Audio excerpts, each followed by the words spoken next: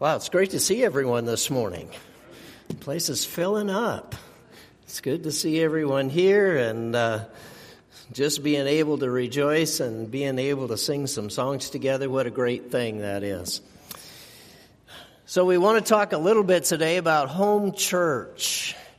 I know it's not found in the Bible, so in case you're looking for that, it won't show up in a concordance. However, you hear people talk about that. This is my home church. This is the one where I go. This is the one that I'm there. Man, I'm seeing all kinds of new people here. This is great. Lots of people are back today, so that's always a good thing. I don't know where you grew up, what it looked like. Perhaps it looked like this. Nice little building out in the country. We tend to like the one where we grew up because that's where we felt the most comfortable.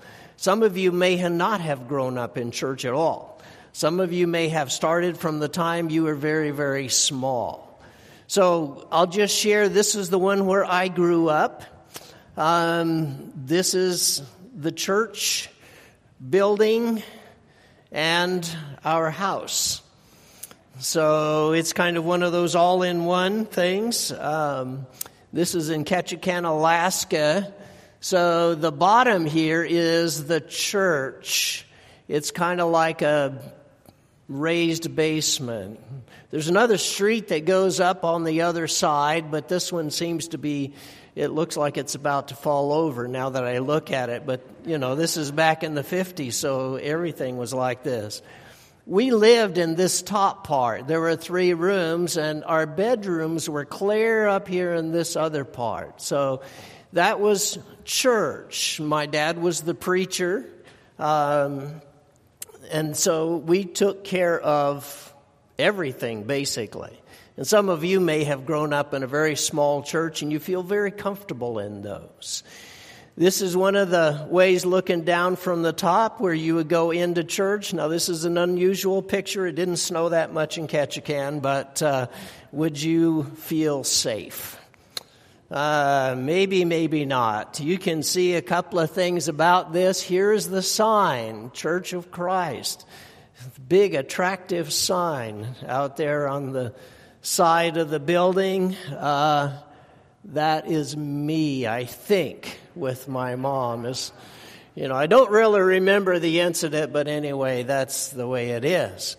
This is where I first began going to church. Here is the inside of the church. And so this is the building. This is the place where we worship. I especially remember those folding wooden chairs. There is no way to not get pinched every single time you fold one of those things. And so that happened all the time. Here is the pulpit. This is the communion table. I preached my first sermon at that pulpit a few years back. Quite a few, in fact. We had to go in, and this is the oil stove that would heat the place. So Sunday morning, early before everybody gets there, we have to run down the stairs and light the oil stove so that it will actually be warm enough to be able to have the service there. So I don't know what yours looks like, but this is kind of the place where I grew up, the place where I started. So small church, I understand that. That makes sense to me. For some people, they don't like a small church because they grew up in a big one. And so they're used to lots of people around, and they walk in and there's nobody there. It seems like there's nobody there. You know why? Because there's nobody there. That's really why. But it's a few of you that gather together and you worship so well and you do so good, and all of that is really because of all the things that have gone on before. And what a great thing it is to be able to worship like that. I remember the place, but boy, not the details. It's just one of those things where you remember some of the people, you remember the best experiences there. And so hopefully that's what you remember about church. That's kind of home, but boy, I've had a lot of home churches since then. And this is one. And I think that's what we do, is we go to a place and we build it into our home. And so that's very important for us to recognize and to realize. We usually go back to the first century. We look at Jerusalem. And so the passage that Calvin has read for us, this is the beginning of the church in Jerusalem. The day of Pentecost, Peter is preaching. You see his last line in his sermon. He's talked about Jesus. He's talked about who Jesus is and about how he rose from the dead, and let Israel know that God made him Lord and Christ. The people are so upset, they're cut to the heart. They ask what they need to do. This is about the fulfillment of the promise of Abraham when he had made the promise that all nations would be blessed through his descendant. And now that is coming about through his descendant, Jesus. And this is a way for forgiveness to take place, because Jesus has been crucified. He's died on a cross, and it shows the level of evil that was in the world at that time, that they would take the very best man who has ever lived and put him to death. But God has a plan, and God is able to take those people, those sinners, just like he's able to take us as sinners today and forgive us. And Jesus was crucified and he rose 3 days later. And Peter gets ready to preach the fulfillment and the promise of those events. And so we can see what he told them, how they can repent and be baptized, and how they can have their sins forgiven, how they can be given the Holy Spirit, how they are added to each other, how they are able to form a church. Although it isn't called that until later. It's what Jesus called it when he said, I want to build my, what did he use for this group of people that it was going to be? It's my church. And so that's what happens then. Peter is opening the gate. He has the keys of the kingdom of heaven, you'll remember, that Jesus gave to him. And so he opens the gate, or opens the door to this kingdom. And he says, save yourselves from this crooked generation. Well, how are they supposed to do that? Well, they're supposed to do that by doing the very things he talked about, with the repentance and with the baptism and receiving the Holy Spirit, and then coming and being part of each other and learning from each other. It was their home church. It was the very first time it had happened. Nowhere else does it exist. It's new for them, just like it was new for us the very first time. And maybe you started when you were a small child, and maybe you started when you were a little bit older. But I'd venture to say you remember the first one. You remember what it was like. In Acts 2, we see what happened with them and exactly what they did. It says, and they devoted themselves to the apostles' teaching and the fellowship and the breaking of bread and the prayers. And awe came upon every soul, and many wonders and signs were being done through the apostles. And all who believed were together and had things in common. And they were selling their possessions and their belongings and distributing the proceeds to all as any had need. And day by day, attending the temple together and breaking bread in their homes, they received their food with glad and generous hearts, praising God and having favor with all the people. And the Lord added to their number day by day those who were being saved. Probably if you had to look for any scripture that is quoted more in the churches of Christ than John 3:16, it would be these two passages. Why is that? Because we look back to Jerusalem, we look back to the church and the practice of the first church and to what they did. And we look at how they did it, and we look at some of the things that were important to them. And so it gives us an idea of what we can do today. It says they recognized things that were important. And so they did all of these things by devoting themselves to the four things that he mentions here. And so he talks about this as a way of being able to say, this is how church develops. And so they first paid attention to the apostles' teaching, to the apostles' doctrine, to the things that they had to say. Because after all, this is brand new. I mean, they knew about the prophets, they knew about the Old Testament, they knew a Messiah was coming, but they didn't know how to put it together. And they may not have understood it was Jesus, and now they're able to put it together, and now they're able to learn some things that it was Jesus.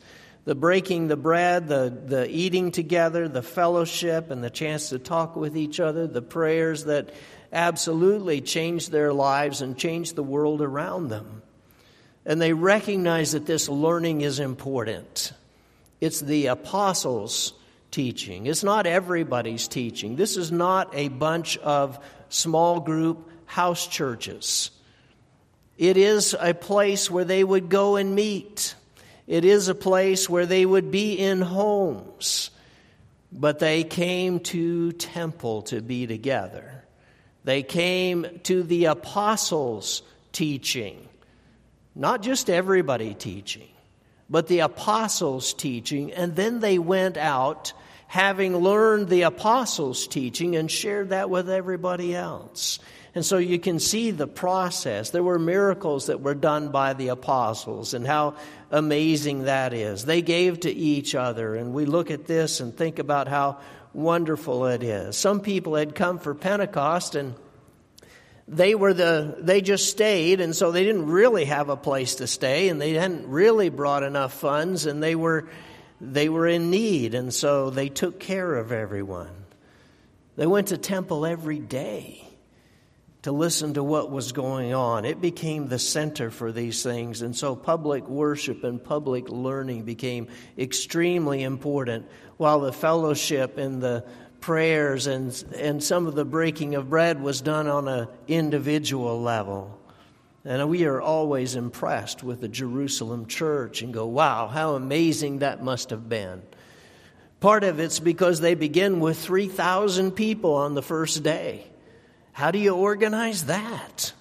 I mean, just trying to get everybody in the building. Oops, no building. Just trying to get everybody. I know they had the little plastic cups, because how else would you do that? There's got to be a way to somehow organize communion even. Don't you wish you had a church like that? Well, we do. That's kind of the point. We do. We have all that they had. Do you realize the church was like that because that's what the people did? When they were so devoted to apostles' teaching, they learned. When they were devoted to each other, they loved. And what an incredible thing it is. They didn't have elders and deacons. This is a very immature church. Please don't hold it up as the gold standard for everything, because it doesn't know what it's doing yet. They don't accept Gentiles yet. You realize none of us would be allowed in there? I mean, we wouldn't even be allowed to go to church. They are an immature church. They don't have elders and deacons. Now, they have apostles, but that's all going to come later. They are going to grow, but we have the beginning as this is what people did. And I think that's the key for us today. The kind of church you can have is what people are able to do. It's not that difficult. This is a really simple lesson. That's the easy way to look at it. Now, this is also the place where Ananias and Sapphira were there. They came and kind of left the indication that, well, we're giving a lot of money, while they kept part of it back for themselves. And they died in church. So it's not a perfect church by any means. The same as we're not either, but it's where we'd like to be because of all the good things that are there. So let me just encourage you to be the church that you would like to visit. When you get here, act like you're the person that you would like to meet in the church that you would like to visit. And when they talk about doing things, I want you to do the things that you would like to see done in the church that you would like to visit. And I think you're going to find you're already in the church that you would like to visit.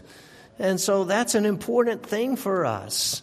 We are able to be where we belong because we're going to do the things that are like where we belong. When you buy a house and you go and it looks great, doesn't it? Because they've got everything arranged, it's all decorated and everything else, and you go in and you look and say, man, this is a great house. And then when you actually have signed the papers and you walk back in and it's blank and empty, and they took the curtains, they took the light bulbs, they took every stick of furniture that's in it, and you go, wait a second. I thought I bought this great house, and it's empty. There's nothing here. Well, but you're going to fill it. And that's always the difficult part of buying a house. You look at it and say, well, my stuff's not going to look so good in here. Maybe I need a different house. Buy the one where your stuff looks good. That's what you want to be, but we recognize this is a natural process. We put in the work to collect the things that we want, and we can make our house exactly like we wanted it with our stuff. Yes, you can. I mean, if you don't like where you live, it's not that difficult to change. Just get the stuff that you like. Get rid of the stuff that you don't. We put in the work. We make it ours. We know how to do this. Why wouldn't we do that with church? But it seems like we want to go window shopping and go, well, that one looks good. This one looks good. You know what? The one that accepts you looks good. It is Christ's church. But we make it home. And it becomes our home. And so sometimes we want to look for a church where we belong before we ever did anything. That's backwards. The church where you belong is the place where you're able to do things. And so start by learning how to do some things, and you'll find yourself in the church where you belong. We fit because of the things we've been able to do, because we've been through some things. We've been through a pandemic. We've been through trying to stay home, trying to watch online. We've been through now trying to find a place to sit. That blue tape is driving everybody crazy, isn't it? I mean, having to get your own communion, how many times have I forgotten mine? It's a good thing Nancy's always watching out for me. So what do you look for in a church? Would anyone want to claim Corinth? Probably not. Church is a place where you find grace. It's a place where you find relationships and people that you love. It's a place where you serve and you're able to be involved. It's a place where you worship and you're able to reach beyond yourself to someone else. It's a place where there's a challenge and a call to action. We'll see if we meet it. It's a place where you study, where there's a call to learn something that you didn't know already. So let me share with you one more. We always want to look at Jerusalem, but I want to share with you the one that we find beginning in Antioch. Antioch of Pisidia. Acts 11 said, now those who were scattered because of the persecution that arose over Stephen traveled as far as Phoenicia and Cyprus and Antioch, speaking the word to no one except Jews. But there were some of them, men of Cyprus and Cyrene, who on coming to Antioch spoke to the Hellenists also, preaching the Lord Jesus. And the hand of the Lord was with them, and a great number who believed turned to the Lord. And the report of this came to the ears of the church in Jerusalem, and they sent Barnabas to Antioch. When he came and saw the grace of God, he was glad, and he exhorted them all to remain faithful to the Lord with steadfast purpose. For he was a good man, full of the Holy Spirit and of faith, and a great many people were added to the Lord. So Barnabas went to Tarsus to look for Saul. And when he had found him, he brought him to Antioch. And for a whole year they met with the church, and they taught a great many people. And in Antioch the disciples were first called Christians. And so you can recognize the persecution that comes. It begins with Stephen being stoned. It continues as Paul is there and persecuting the church. They go out and they're able to be scattered, but they go with the message. And so they go out and they preach and they do all the things that they need to do to be able to begin churches in other places. It's a great message that they have from God. Jerusalem hears about Antioch. Well, they're not doing things right in Antioch. Because in Jerusalem, there's only Jews who had been converted, and now Hellenists or Greeks are being talked to also, and a great many of those are being converted as well, and not sure we like Greeks, do we? Does anybody like Greeks? Boy, I'm not sure they can be in church, can they? And so you get one of the first tensions and conflicts, and they're not sure about this. And so they send Barnabas. Barnabas is a great man of encouragement. He is the encourager. And so he goes down and he is able to look at what's going on in Antioch. And I'm always so glad that they sent the guy who's positive, because what he sees is the grace of God. What he sees is something great that is happening there. And he came and he saw the grace of God, and he encourages them, I want you to remain faithful. And he takes off and he goes to look for Paul. Well, Paul had not done so well at Jerusalem, you may remember. He had gone from Damascus, where he was converted, went to Jerusalem, and they didn't like him. They didn't want any part of him. After all, they knew he had persecuted Christians. They knew he was high up in Jewish religion. They knew that, well, we're not sure what we know, but we just know we don't like it. We don't like him, and we don't trust him. And it is really hard to do anything when you're not trusted. And so that's maybe one of the basic things you're looking for in church is, do they trust you with it? Barnabas goes and he looks for Saul. Why? Well, he finds him and he brings him back. And he says, come on, I got a place for us. Well, Barnabas could have gone back to Jerusalem, the nice, safe church, the one that's big, the one where everything's going well. No. He says, I got a church for us. Come on, Saul. And he goes to the renegade church. It's kind of a little bit out there. Jerusalem was not a good place for Saul. He wasn't trusted there. But Antioch is a great place for Saul, because he's able to do everything he can. He is able to be trusted. They had heard all the bad gossip in Jerusalem, and they were just a little suspicious. But Antioch, these guys are involved. These guys now have a place to work, and they're able to go and preach and teach, and they're reaching out to more and more people. It's not just about Jews. They're able to go to more people, and they found a place that would trust them when Jerusalem doesn't. And they get in with the people, and they do better. What an amazing place it is to be in Antioch. That's part of what it looks like. Yeah, it's not so good right now, I guess. This is not the church building, but this is just part of the ruins of Antioch. This is what's left there. And so as they met with the church for a year, we find God working with them. It says, now there was in the church in Antioch prophets and teachers, Barnabas, Simeon, who was called Niger, Lucius of Cyrene, Manaen, a lifelong friend of Herod the Tetrarch, and Saul. And while they were worshiping the Lord and fasting, the Holy Spirit said, set apart from me Barnabas and Saul for the work for which I have called them.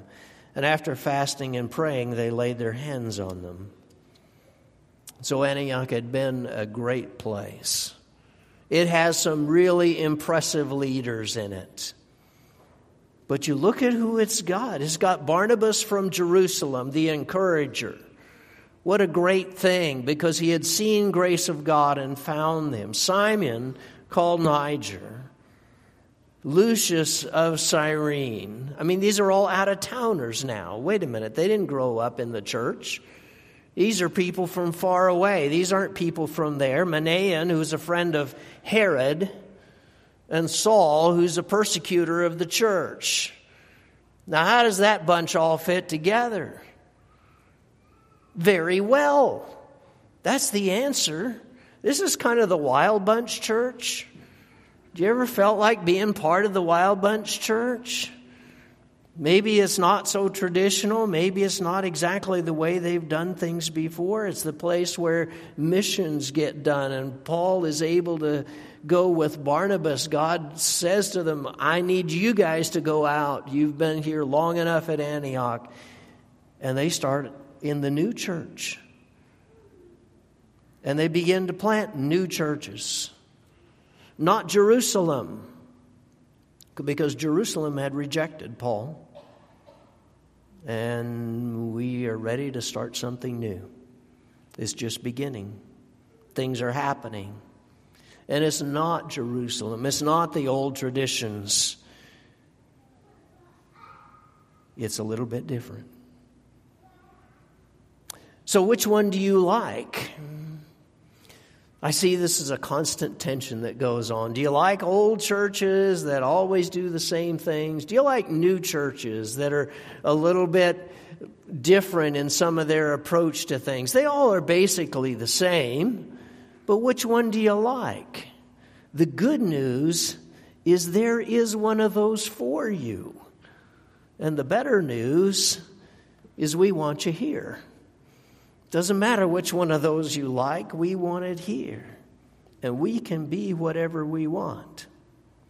We must agree that that's what we want. We must work at it to make that what we want. We must all speak the same language and have the same concept, but we are able to do that. And I think this is a very biblical thing. We can be whatever we want, because none of it lasts. Antioch. It lasts as long as you are doing it. And when you stop doing it, it doesn't. That may be good news. That may be bad news to you, that none of it lasts. It should be good news. We didn't want to do it forever anyway. But while we're doing it, while it's here, while we are building it, it is incredible. I wish we could leave church to our kids, but we can't. We cannot leave the church to our kids. They will have to build their own. And they will build it on the faith that they have, that we have trained them to have, so that now the church begins anew and it's fresh and it's able to be alive and active, and we build on the faith that we had, they build on the faith that they had, and we can see the greatness of God and the grace of God as we watch church develop, because God is still alive and active in His church. It is a living thing, and it works when we are in it and when we are working with it. It does not work when you try to find one that you want to just sit in. You're not going to like it. I can just tell you that already. The pews are not all that comfortable in any church. So that's just the way it works. Which one in the New Testament do you want to be part of? Do you want to be in Jerusalem, or do you want to be in Antioch or Ephesus or Thessalonica or Corinth? Maybe we want to be in Corinth, right? Corinth is a church with special problems. It's a church of ruins now. No one got along. They argued all the time. They were always at each other. They liked one preacher over another, and everybody had their favorite preacher. Doesn't that work well in a church? Let's pick the first guy that we like, and then we'll all argue over everybody else. And some like Paul better, some liked Apollos better, some like Peter better, and they all argued about it. That's a quick way to destroy a church, is to have a favorite preacher. They had lawsuits, they had spiritual gift problems, they had communion problems. When you read through 1 Corinthians, it's just over and over and over. They didn't know what to do with the women or how to deal with all that. They just needed to quit making it about them, because it was always about them and what they wanted. And they're always arguing for the things that they want. And the thing that finally worked by the time Paul writes 2 Corinthians, it's a complete different church. It develops. It grows. It's something that's alive, and it will be whatever you make it, because God allows that. God works with that. And we work with God to make it the things that God wants it to be. I'm not suggesting that we do it ourselves. I'm suggesting we tap into God, and God is the one who does it. And as we are able to be part of it, it is incredible what it does. The other ones that you read about in the New Testament is 7 churches of Asia. It's a report of what they turned into. We may think churches don't develop, but every single one is alive. And it goes up and it goes down, and it does that based on what everybody wants, on what everybody does. And it's as simple as that. It is what we are up to. We can maintain it a little bit when it's in good shape, but sometimes we need to reinvent. And it does fluctuate, but it depends on what you make it. And by the time you get to Revelation and look at the 7 churches and look at what Paul says to them, you look at Ephesus, which would be my pick. Paul spent 3 years there. What an incredible place. And you realize that, no, it's really got some issues. And Smyrna and Pergamum and Thyatira and Sardis and Philadelphia and Laodicea all had been great at one time, not so good. Now improve, now do this. And that's normal. Please don't think it's not. It's where every church is always, because this is something that's alive. It's something that God is doing in the hearts and people around us. And so what do? I'm going to give you what that is. Number 1, I'd say teach children. It makes it a younger church. It makes it a place where we need the children. Now, don't teach children in order to get parents. The parents will come anyway. But teach children because they're important. It is their faith that makes all the difference.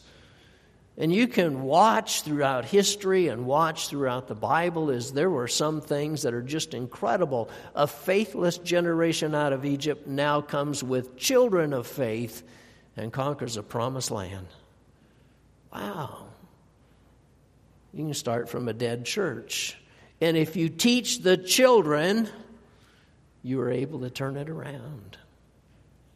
Number 2, make sure worship is something incredible.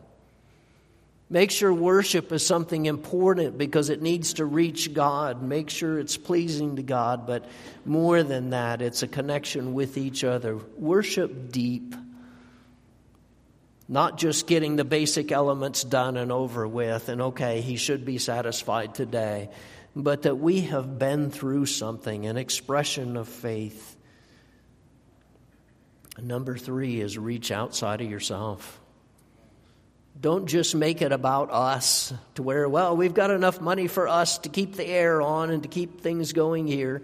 It's got to be about mission. It's got to be about reaching out and going other places and looking what else we can do. Because every time we start looking inside and looking at us and do we have enough for us, we start picking at each other. And we can't do that. We got to be able to reach out and look outside of us at all the other things that are going on. Because what a great thing it is to have a church like this. Even with all the problems, and some have more than others, they are all as good as we make it. And what an incredible time. It's as good as we're willing to work. It's a church that believes in new beginnings. It's things that make the difference.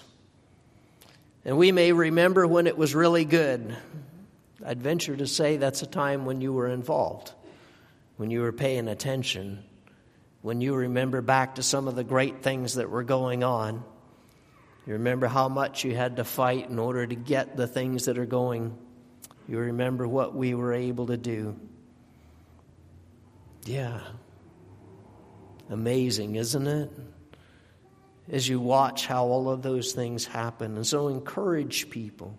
It all starts from the same beginning point. We start, like everybody else, with dealing with our sins. And that repentance and baptism and the Holy Spirit and joining, and then the sense of awe and worship are all important as we learn to praise God and be amazed at what God's doing. Mesa's incredible. I really think so. I've seen some great things happen here.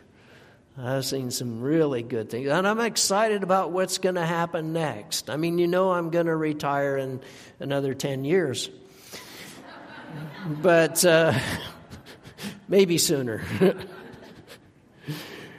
But I'm excited about you guys. I'm excited about what's happening. I'm excited at where this church is going to go and how great it's going to be. You got to be looking forward to this. This is going to be fantastic. And no, I'm not going anywhere yet. But we need to be a place where we exercise our faith. And it won't be so much about the next preacher. It will be more the next preacher says, wow, did I ever find a good church? Because they are already doing things. And they're already doing great things. So what a time to be able to praise God. What a time to live in as we look at something that is alive. And we get to enjoy what God does among us as we watch His grace. One of the best things we can do is praise. And so let's do that this morning. Let's begin to praise. If there's anything you need to do to be part of this, to be part of the growing, let's do that.